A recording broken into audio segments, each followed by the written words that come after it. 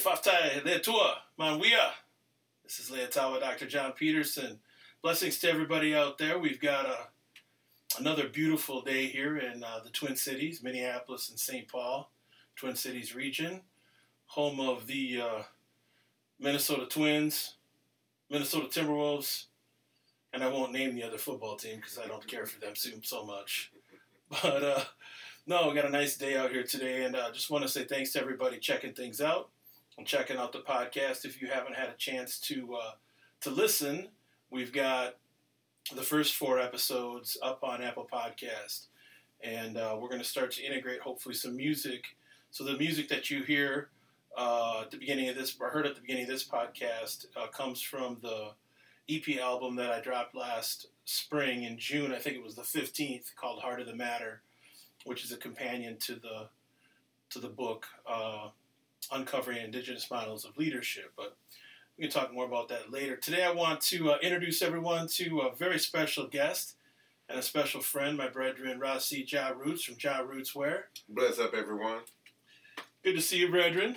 And we've been trying to make this happen for a while, get you over here to the crib and to do a podcast. Yeah, it took a minute, but I'm here. That's right. So, just a little background. I've been knowing Charles for coming up on almost 20 years. I think we first met like 2001? 1 or 2. Mm-hmm. And we met through the band Jah C, which is a reggae band that we were in for about 3-4 years there in the early to mid 2000s. And so I thought it would be great to have Charles on board, Ras C on board for one of these podcasts, just to share with folks a little bit about who he is, what he's about, what he's passionate about, and just kind of see where the conversation goes. Charles is a small businessman. He works for a large school district in the region, community advocate and activist, community leader, and can't forget Massive Monday on every Monday night at the Northeast Palace. If you haven't checked that out, you're missing out, because Massive Monday is one of the premier evenings in the Twin Cities, and it's every Monday, 52 Mondays a year without fail.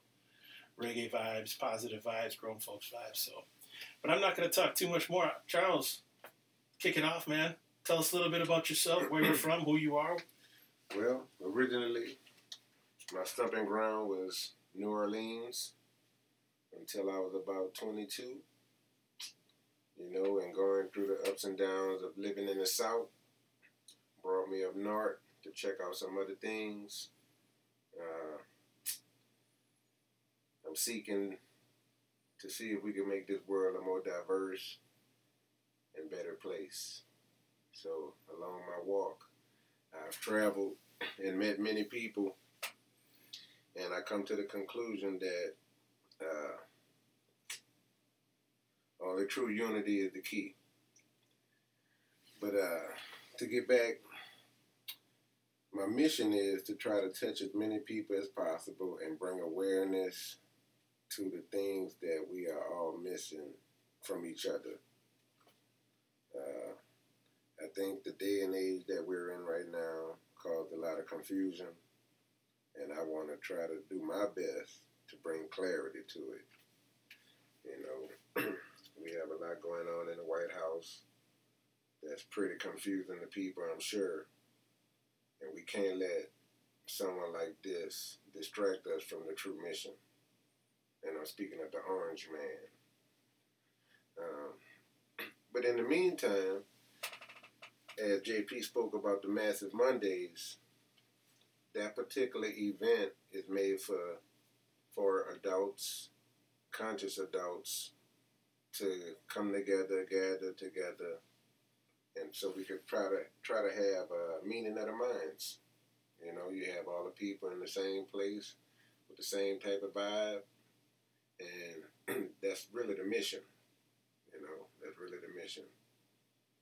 My business piece is Jah Roots, which is a cultural business aiming to, again, hold people, or get people to become aware of different cultures, of each other, We all go through different struggles, and so Jah Roots is a mid-piece to kind of like get people to understand the balance that we all need, so we can walk down the street together in peace without having no animosity. But I come to the conclusion we have animosities because we don't know each other's history and past. So we assume and we blurt out at each other over nonsense. So I think coming together with people like JP, Heshima, and other guys that are in our circle, and ladies, Mason, we come together to try to have this meaning of the mind because we know having this clarity in society is needed. And the more clarity, I think the more peace we'll have. So you mentioned one of the things that sticks out for me is this idea that only true unity is the key. Can you tell me a little bit about when you came to that consciousness as a young man or man growing up? Was that something that, like how does where you come from in New Orleans impact and influence your ideas about only true unity being the key, and how does that impact who you are as a person today? Well, coming from the South, my personal experiences kind of, what can I say? I'll use an example. When I was in elementary school, and this is one of the main pieces of my understanding of what racism really was. So in the 5th grade, and those that may be out there that know me, I went to Lusher Elementary School. And when I was in the Boy Scouts, we all used to go to each other's house for different meetings. But it was just one house that I couldn't go in. And it was across the street from the school. And the parents said that they didn't allow blacks in their house. Mm-hmm.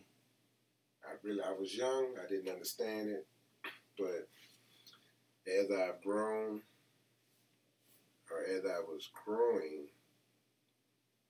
I started to see the unnecessariness behind this racism. But I guess it's a comfortability. It was about people being comfortable. I think the way society started in America had a lot of people with animosity toward blacks for whatever reason that was. And I wanted to make a change early on in my life, but didn't know how to do it.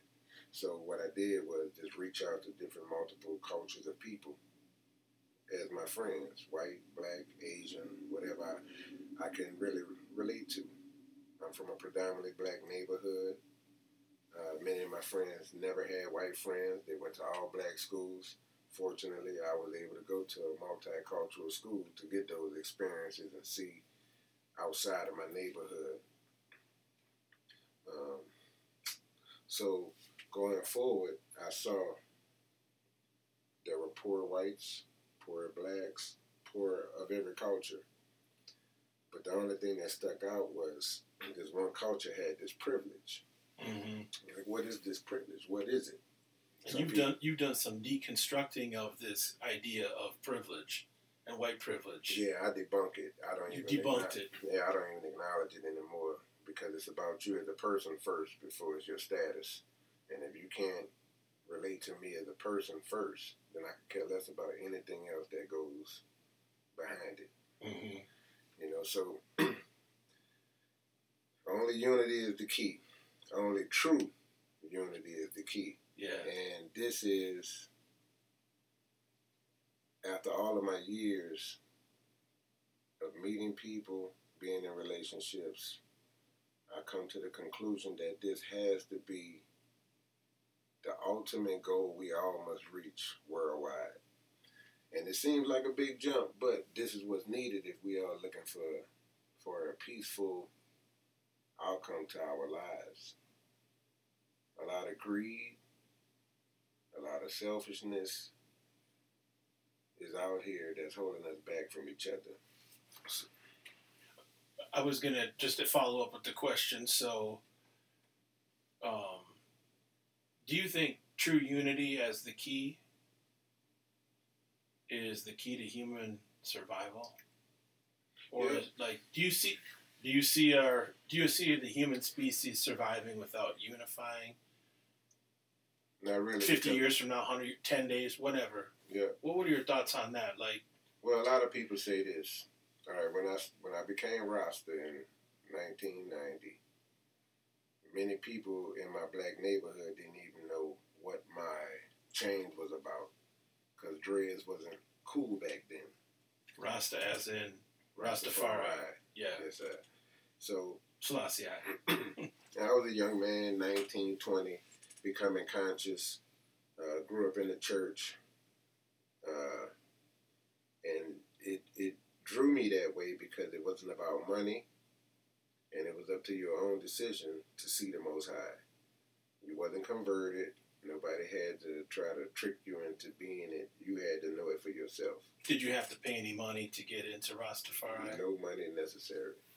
So that was a big piece, because now, because God don't care about any of these man-made things. So my heart was searching for something that kind of was open to everyone, worldwide. Mm-hmm.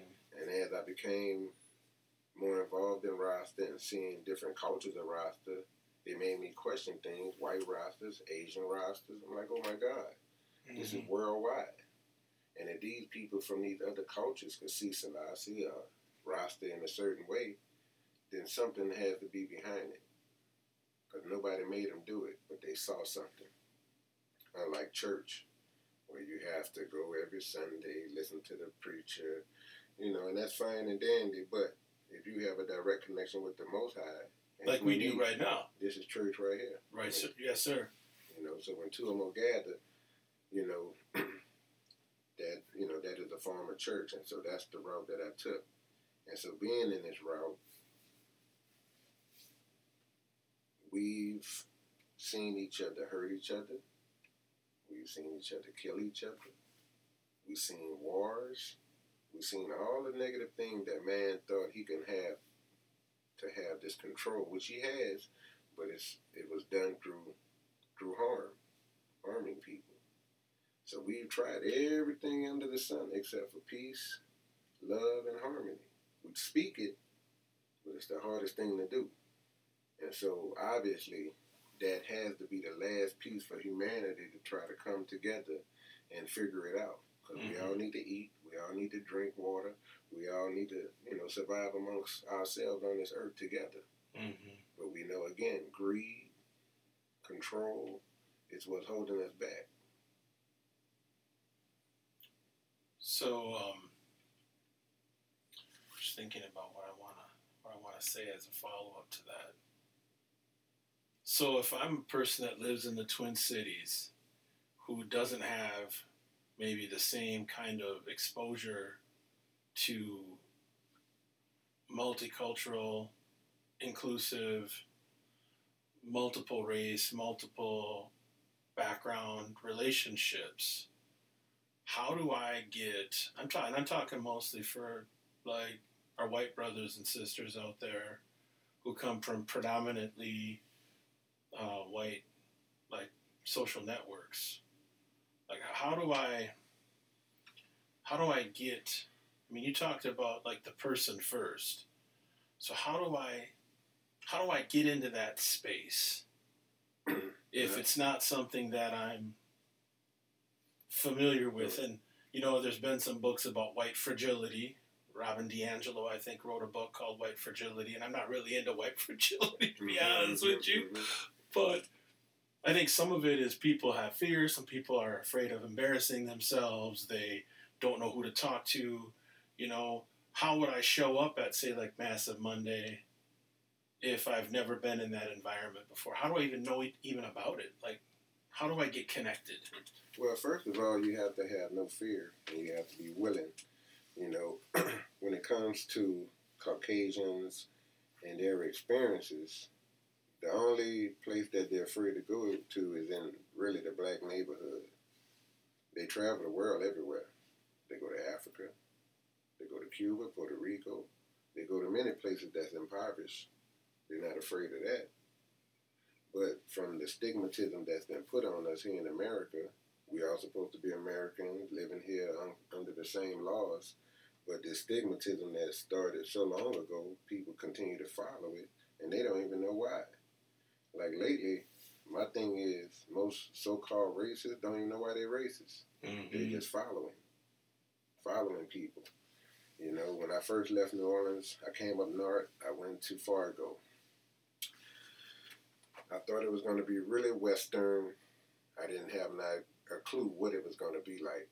But when I got there, it changed my perspective on a lot of things. It was pretty white, you know, which I expected. Was it as hot as New Orleans? No, it definitely wasn't hot. But I did go up at a warmer part of the year before the cold came. Do you like the cold? Just on and off? No. What are your thoughts on the cold? You know, I think I like the experience. Okay. You know, I was just asking because you usually keep the heat turned up pretty hot at your place. Yeah, you know, I like to be comfortable. You know, I like to be comfortable. You know, me, I'm a big Samoan guy, so when I come over to Steve's place, it's like, dang, it's hot. He comes over here. What'd you say? It's like one time you came over here, and I think you said it's like Christmas in July over at JP's house. Yeah, the AC blowing up in there. But, you know, nevertheless, man, it's just about really just having a meeting of the minds and really just trying to see eye to eye. You know, I deal with a lot of Caucasian people in my 20 years, you know, and I had some pretty good experiences. But at the same time, you just never know who has some kind of back animosity. Mm-hmm. You know, it might not even be toward me. It could be from a past experience that they just holding a grudge on. You know, it's like I know people that tell me they're from the suburbs and they only knew one black family that the kids went to the school, and this thing about the black family that moves into this white neighborhood, they're not the ones that's pushing racism upon anybody. They're just trying to be inclusive. Mm-hmm. So you got a whole neighborhood of people picking on one family. Mm-hmm. So the whole neighborhood feel offended. How you think the one family feel being attacked by everybody? Yeah. You know, being looked at by everybody. And it's unnecessary. We've been in the civilization of America and so-called civilization, civilized society, at least since I was born in the 70s, so I'm going to stay 70s, because before that it was all the civil rights and all the fighting to try to get this injustices under control. So now we're at a point to where we're trying to figure it out, but we're also going backwards. Like what's going on with Trump is driving us backwards. When I grew up watching TV, the Jeffersons, All in the Family, Good Times, What's Happening, and most of those shows had the N-word in it. I don't even know why we say N-word. It sounds stupid. But nobody was offended back then. Mm-hmm. And this was on live TV, television. So to come into 2019 and you have so many people being petty over the word, instead of trying to understand what the word really is, mm-hmm. they're stuck. And they focus on too much of it, because the other slang words for whites, nobody complains about. They call each other white trash, redneck, this and that. Honky, you know, and we don't even use them terms, you know, at least anymore. And it doesn't even sound right coming out of my mouth. Mm-hmm. But no one complains about that on their side. Yeah. But we have a whole culture of people that was attacked for a word. And we were almost like punished like we back in slavery again. Don't you use that word again. Mm-hmm. We're gonna use this word. We're gonna say N-word now. So what does the N stand for? Right. If you're trying to wipe out the whole word, why even have that little piece in it? Because for a kid's gonna be like, what is the N-word? What is it? So we're in a place to where we don't even know what a balance is. Mm-hmm. And so we throw around the words white privilege as if it's nothing. All day. Right? All day, every day. And you don't hear people talking about, well, why don't we call it the WP word? The WP, exactly. Why do we even give credence to this notion that there's privilege? And then half of the people that so-called supposed to have the privilege shouldn't even have it. So what is the word? I ask certain white people, what is privilege? What is it? Really, right. What is it? And what do people tell you? Some don't even. Some would say, I don't feel I have privilege. My parents grew up poor, and they go into this whole other thing to try to make it fit into the same struggle when it's not that. You know, we understand everybody had to struggle and had to work hard here, but remember, in America, many people worked hard for nothing. Yeah. And so... And what are you referring to specifically? Slavery. The institution of slavery. The institution of slavery. And so how important is it for someone who wants to get connected into more multicultural experience and relationships, how important is it to really know the true history of what's been going on the last 400 some years here since... Well, I mean... first contact. Once they know the truth, then they can stop following other people and their notions of hate. Because, again, people don't even know why they hate. And this is only due to 400 years ago. Let's look at 1600s. That was the beginning, at least in America, where we seen prejudice happening toward African people. Yeah, I think it's the 400-year anniversary of the first African slaves that were brought to, I think, if I'm not mistaken, 1619. Yeah, I could be wrong, but somewhere around there. Yeah, you know, and it's a lot.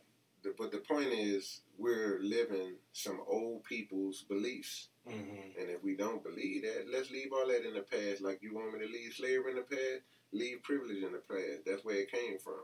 So it all has to go together. Mm-hmm. So if we keep something, then we're keeping some kind of remnants alive. And that's what we're trying to get rid of. And so that's why my clarity, trying to get clarity across to people is important.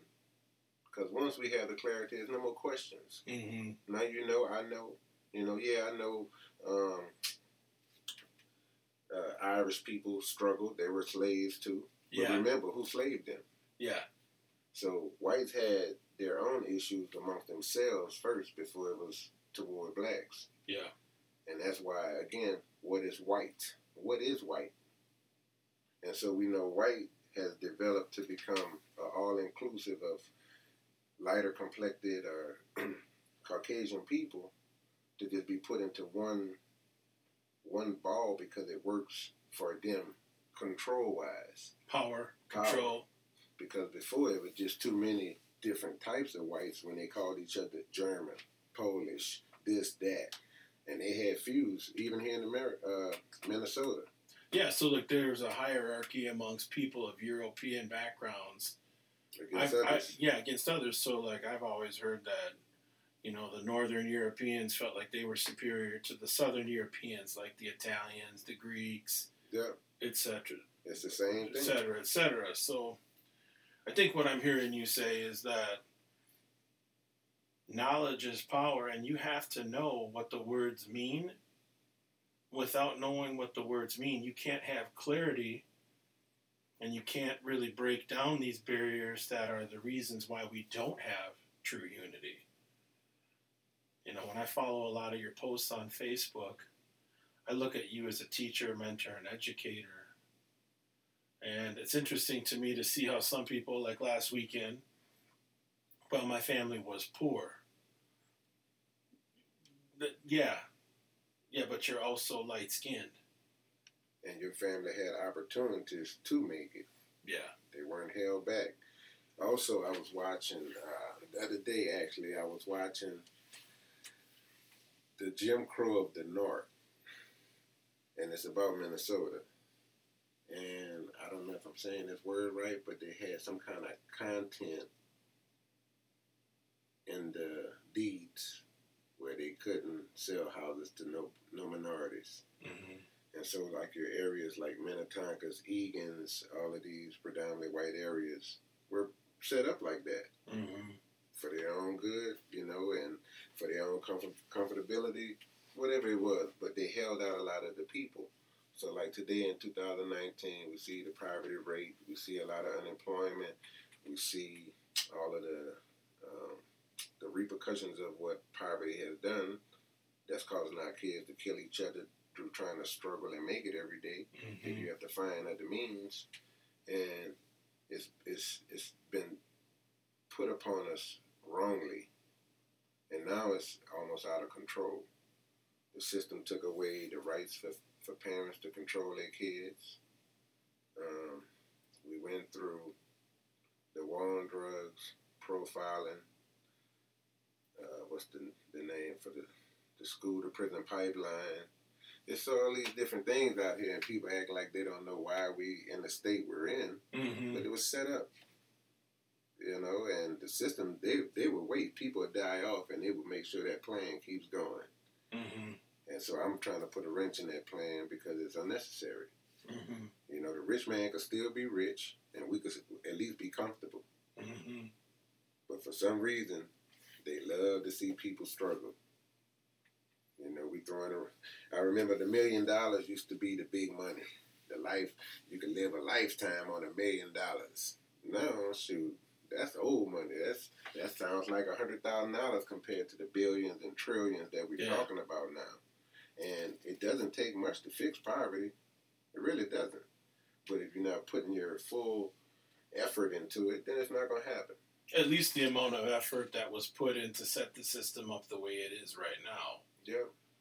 Yeah. So anything less than the same amount of energy for positive is going to fall short because 400 plus years and going on strong still today was set up to advantage some over others to the detriment of others. But then those people that's over still looking down at the others saying that they can't do this and they can't do that, but they were purposely held back. Yeah. Redlining.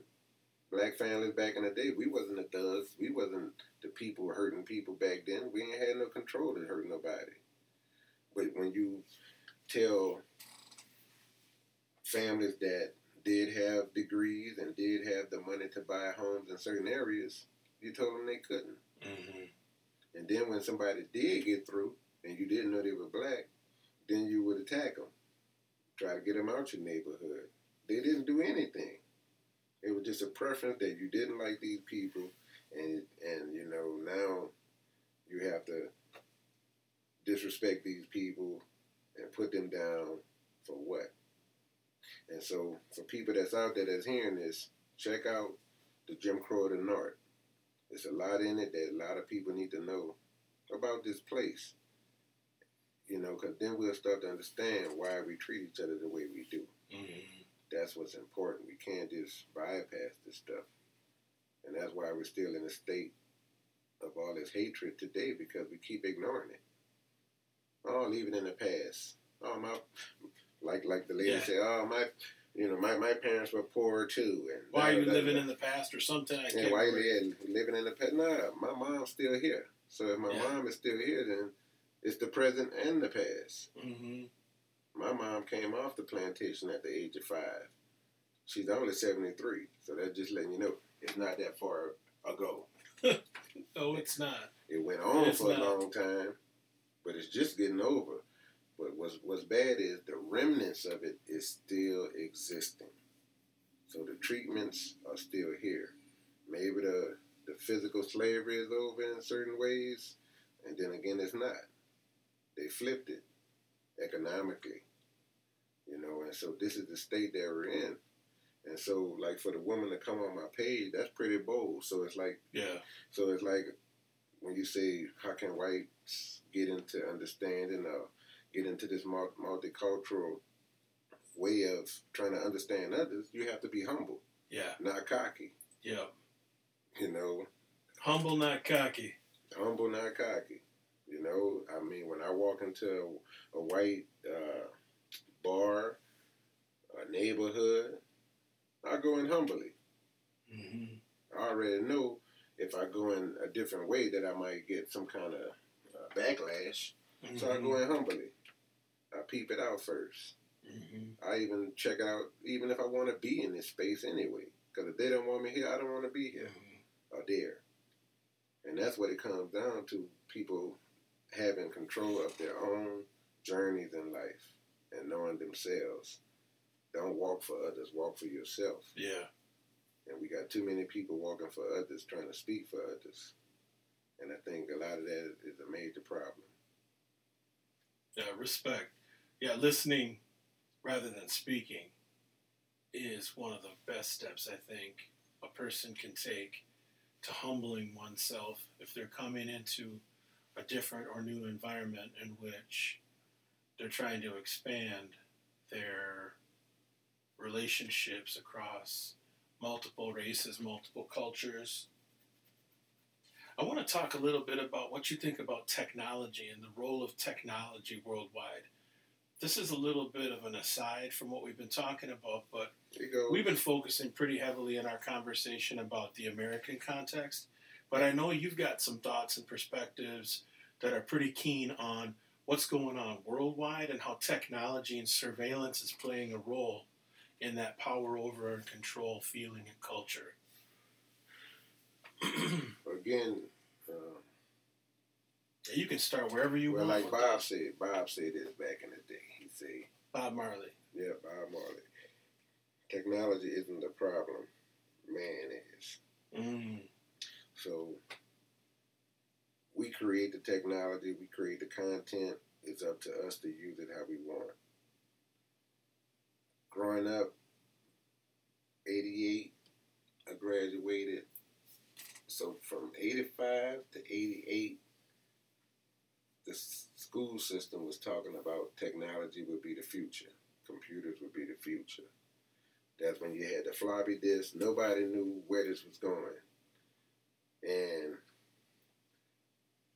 for the generation that we're in right now, they have no idea what the floppy disk was. Just like with the phones. They're not familiar with the phones plugged into the wall. They don't understand the growth that it took to get where we are with it now. And I think it's allowing people to voice their opinions freely, a little bit too freely, without really understanding what they're talking about. Because they don't understand how the technology came to be where it's at right now. Yep, and so like with an Instagram and all of that, so people just pop up and say what they want. Great, fine, I love that piece, I love that freedom, but also that's the challenge. Yeah. You know, like myself, like the woman got upset about the post, whatever, and I don't get paid by Facebook to put up anything, accurate or not. So now do your research, and if you find out that it's not accurate, great. So how about the other 100 accurate posts that I did put up and you said nothing about? And or maybe you're putting an inaccurate one up there to see who's not reading the posts and who's reading the posts. Exactly. Because there are some people that say that they're conscious and they're reading all the posts, and then you throw an inaccurate one up there that's blatantly inaccurate, and then you know you ain't reading the accurate posts. Yeah, exactly. Dig it. Exactly. So again, I don't get paid for it, but you know, I had to do my research, and when I see something, I might be interested in it, and I'll post it. It's just a click of a button. Uh-huh. And then somebody might let me know that it's inaccurate. All right, great, thanks for that. You know, but now we can start a conversation. But they don't comment on the 100 other posts that were about accurate. Police killing black youth, black men. Any number of topics that get posted about how black men, black youth, and black women, and people of color just in general are being treated. Minorities, period. Yeah. You know, but then again, we have... But they'll jump on the one inaccurate one. Exactly. You know, but again, I think more conversations just need to be had. And I appreciate the lady coming on. You know, I was trying not to get in my feelings about it because she was trying to be so defensive and talking about this Jesus thing and not even realizing that that's not even his name. The right name, yeah. You know, it's a lot that goes into this. Yeah. You know, it's a lot that goes into this, and I definitely know all about the church life. I grew up in it, and I left it back there. And right. No offense to the people that's still going, but you're blind. Yeah. And that's a big piece of why we're, again, at the state we're in. You know, I mean... After she called me Chica and I responded in Spanish, I didn't hear back from her. Exactly. I mean... I think she was a little surprised. She's like, oh, this dude speaks Spanish. Yeah. See, So, again, you know, it's just a conversation that needs to be had more and more and more.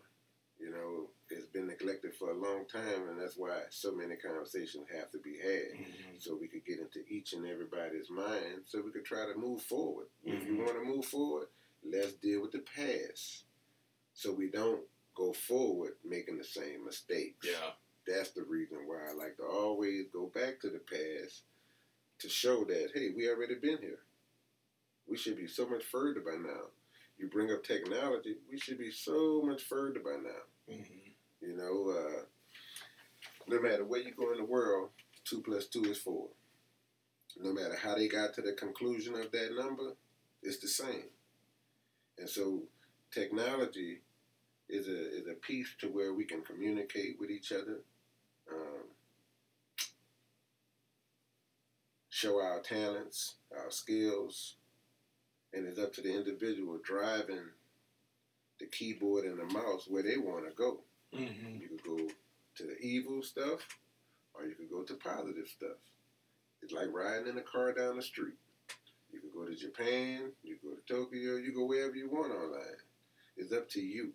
But if you have people going on here that's driving to the racist sites, the KKK sites, they got that freedom. Yeah, you do. But you're not helping the problem. You're part of the problem. And since they're privileged, they think it's okay regardless what they do. Yeah. But again, obviously they are the ones constantly keeping this negativity around. And then they blame black people. They say we're the ones that's, how do they say it? We're the ones that are the bad people, the negative people, the criminals, and all of this and that. Sometimes I hear white folks say, well, black folks or people of color, Latino folks, how come they get to show their pride of who they are and we don't get to show our white I'm glad pride? You brought that up. I can't, I mean, what are your thoughts on that? So what that is think about it. We're only prideful that we survived. Yeah. We've been surviving, again, 400-something plus years of slavery. So we're proud to be still here, making advancements, as other people keep trying to beat us down. Nobody said that white people wasn't this or that. They put themselves up on a hierarchy anyway. Yeah. So who are we to knock them down? But I have to be proud of who I am. Yeah. Getting through all of this negativity and racism and hatred. So, you know, it's not a competition. But it's people trying to hold their head up and be proud of something. We don't own nothing. Everything we did have, they burned it down. They burnt it down, not us. Or bombed it, or burnt it down. All that. And so these pieces of history need to be understood. It's not no passive-aggressive type of thing to deal with, you know. And that's no, just know the history. That's why they like to leave it in the past, because it hurts. Yeah. It hurts. If I bring up Tulsa, Oklahoma, the Black Wall Street, where these people was good people, doctors, dentists, had their own stuff, own businesses, own homes. 4,500 homes were burned. And they talk about it like it's a Harry Potter story or something. Right. Like it's some sort of a fiction, but no, that really happened. It really happened. There really was a Black Wall Street, folks, for those that don't know. Multiple ones. They had some also down in Florida. What is it? Rose.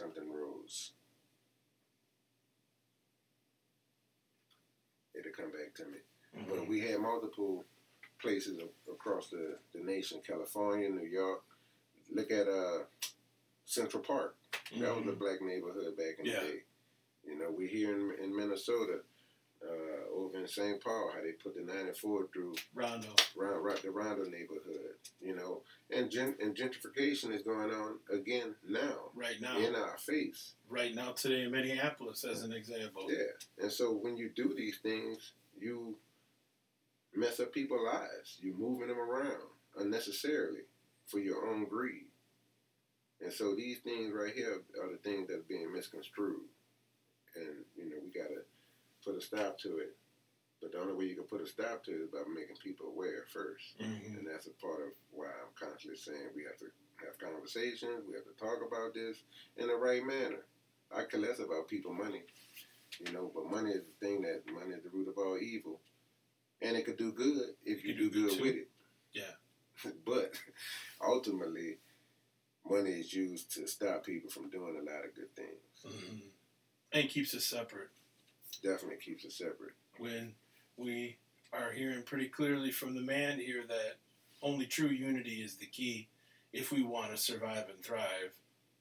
Yeah, it's going to get bad. As a people, as all peoples. Yeah, it's going to get bad. It's going to get bad before it gets better. You know, and so you don't sound too hopeful about things right now getting better before they get bad. Is that?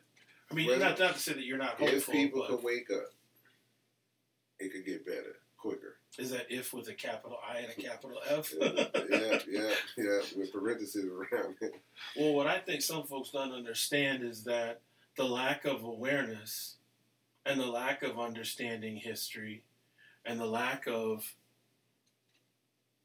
putting forth a humble personage when they come up into the space is actually not threatening only people of color and American Indian, Native, Indigenous folks, but it's actually threatening white folks too. Majorly, it's different. Because the planet's only getting more black and brown as we move forward into this millennium. Yeah. And I think if people want to survive, they better figure out a way to get along.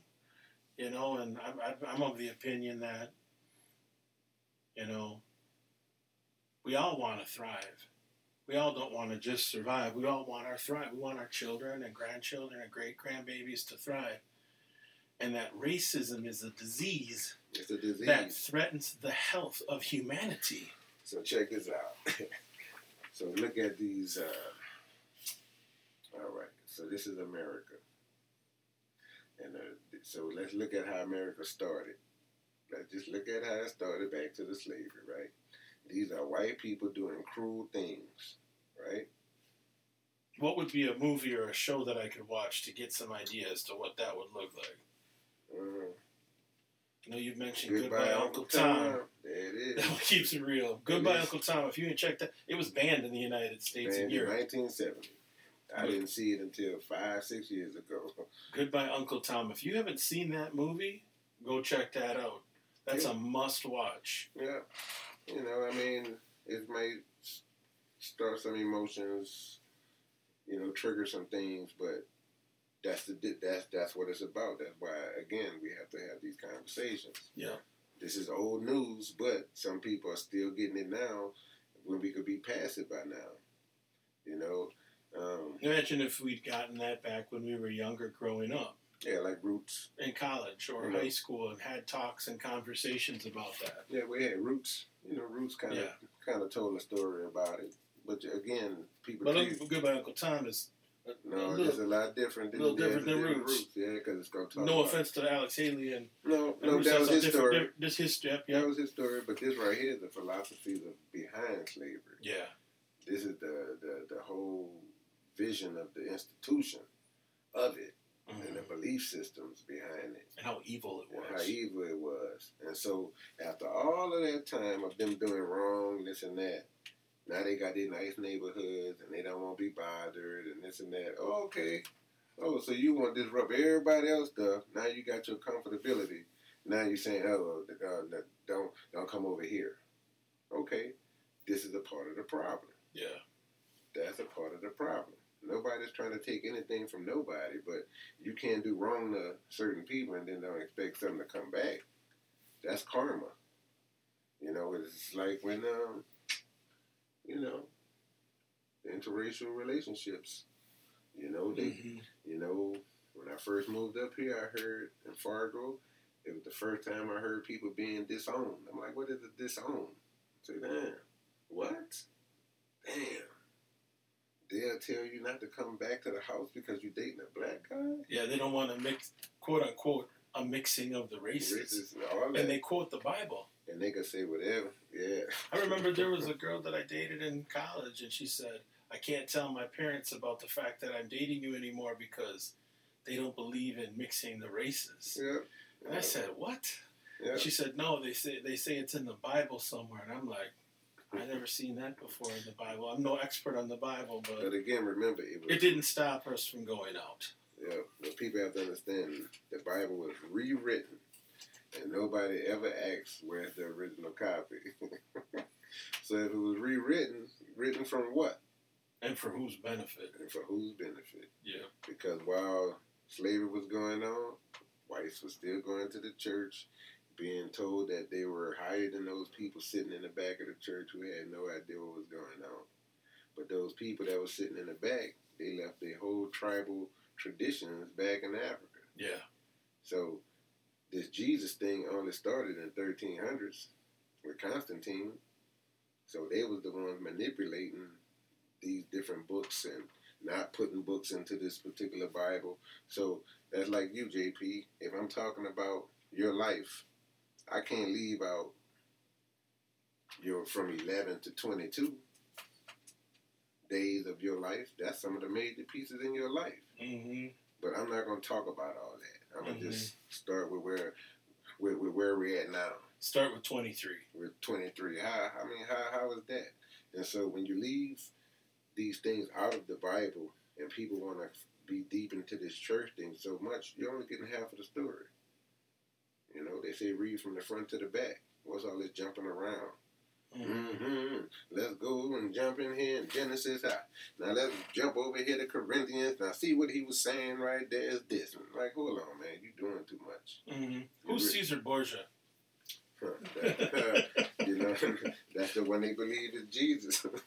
But, yeah, I mean, it's so much. And they have to realize that Caesar Borgia actually was King James' son. You know, and the face of Jesus that everybody look at, that's King James' son face. Yeah. You know? And he's not black. He is definitely not black. The son is not black. But his Imperial Majesty is black, African, Ethiopian. Yeah. I mean, he's representing the continent of Africa as a whole.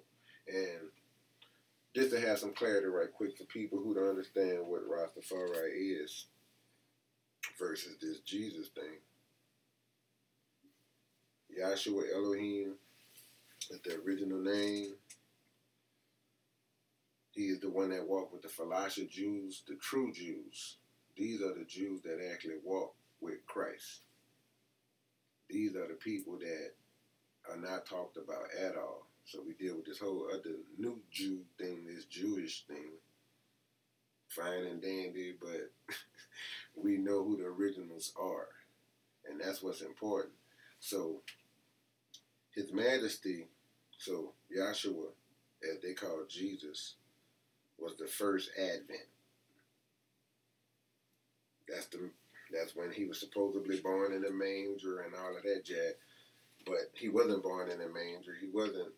That's not how he come here. But the first advent is when Christ was here on earth. And His Majesty is the second advent. Mm-hmm. The first advent, they talk about when Christ was a peasant. He was just a poor guy walking around trying to bring enlightenment to the people. Second advent. Second advent. King of Kings. He's coming in a kingly character. Yeah. Coming in a new name. You know, His Imperial Majesty, he held all the titles. He was crowned King of Kings, Lord of Lords, conquering Lion of the tribe of Judah. And prophesied about too. Yeah, and through Marcus Garvey and others. Yeah. And so, when you look at this, if you're trying to pray to something, you have to really know what it is you're praying to. Otherwise, you're praying to the wrong elements. You know, because remember, the slave man prayed to the same Jesus everybody talking about. The white Caesar Borgia Jesus. The white Caesar Borgia Jesus. Yeah. That one.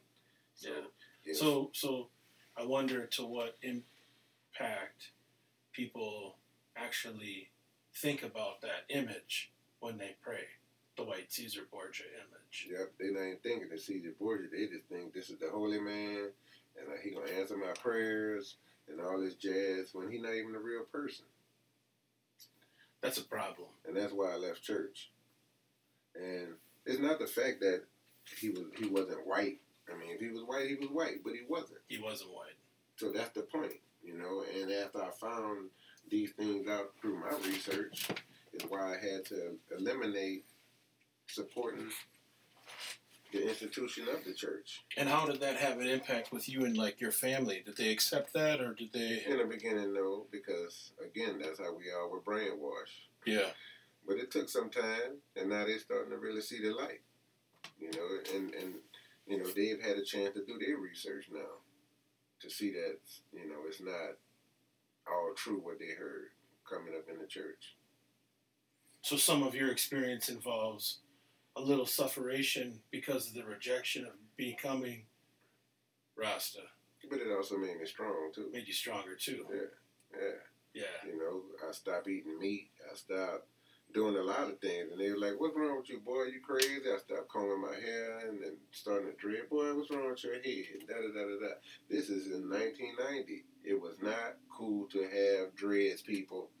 So what's going on today, now that society has made it okay, the meaning to the real dreads is almost lost. It's almost lost. So we got to go back to the history of that to understand what's going on, why people lock up in the first place. Because when people from the white society look at dreads today, they don't know what to think because it's all hood-like. Yeah. You know, it's all gangsterism. When I was growing up... And it's being commodified, too. Yeah. It's sold as a commodity to make a profit. Oh, my God. You could be bald head today and dreads tomorrow. You know? So, there's no real meaning in it anymore. So, people have to understand the foundations are important. It's just like planting a seed in the ground. If the elements are right, it's not going to grow. Mm-hmm. And if it grows, it probably won't grow too long. And so we have to put seeds in our heads for each other with this diversity. We're coming together, you know, and we have to allow it to sprout the right way. You know, some people have to be untaught and then retaught. Yeah. That's where we're at right now, like with the woman. If she want to be comfortable in her world, fine. Every man and woman are the rulers of their own destiny. Mm-hmm. But don't combat me. Yeah. I'm not trying to convert nobody. No, I'm not a Jehovah's Witness. I'm not a Latter-day Saint. I'm not none of that. Mm-hmm. But I do walk by example as much as I can. I'm not perfect, but every day I'm trying to become. And in the meantime, check my words rather than my actions. Because I'm still trying to build up as well. But I know my words are more truer than my actions. Respect, King. Bless up. I think we end it there. Just want to say thank you so much, Faftai. And thanks be to the Most High for the opportunity to have you on board. And we could talk about so many different things. We will. So just want to say thanks and praises to the Most High. And appreciate everybody listening and following the podcast series. And we'll have you back again, brethren. Guarantee that. Be fun to get you back with, another guest. You know, have you and Mason here, or, whoever. Maybe Ras, Terrence, Noble. Get him in on this too. But I'm thankful to have you in today. And any last words, parting wisdom you'd like to share with the youth or people listening out there? Peace, love, and harmony. Peace, love, and harmony, folks. And only true unity is the key. Thank you for listening to Alofa Movement. This is Leotawa Dr. John Peterson and Ras C from Ras C and Jah Roots Wear, LLC. We'll check you out. And if you haven't had a chance to hit up Massive Mondays at the Northeast Palace in Minneapolis, every Monday. It's for grown folks, though, so don't bring the childish behavior, please. Leave it at the door. You're working so hard every day, surrounded by, oh my, the devil I say. But don't you give up, no, Jah is by your side, I say. The spirit pushing back the tide. So give up thanks and praises. Give thanks and praises unto Jah. Jah Rastafari. Say, give out Jah thanks and praises. Say, yeah. Give thanks and praises unto Jah. Jah Rastafari.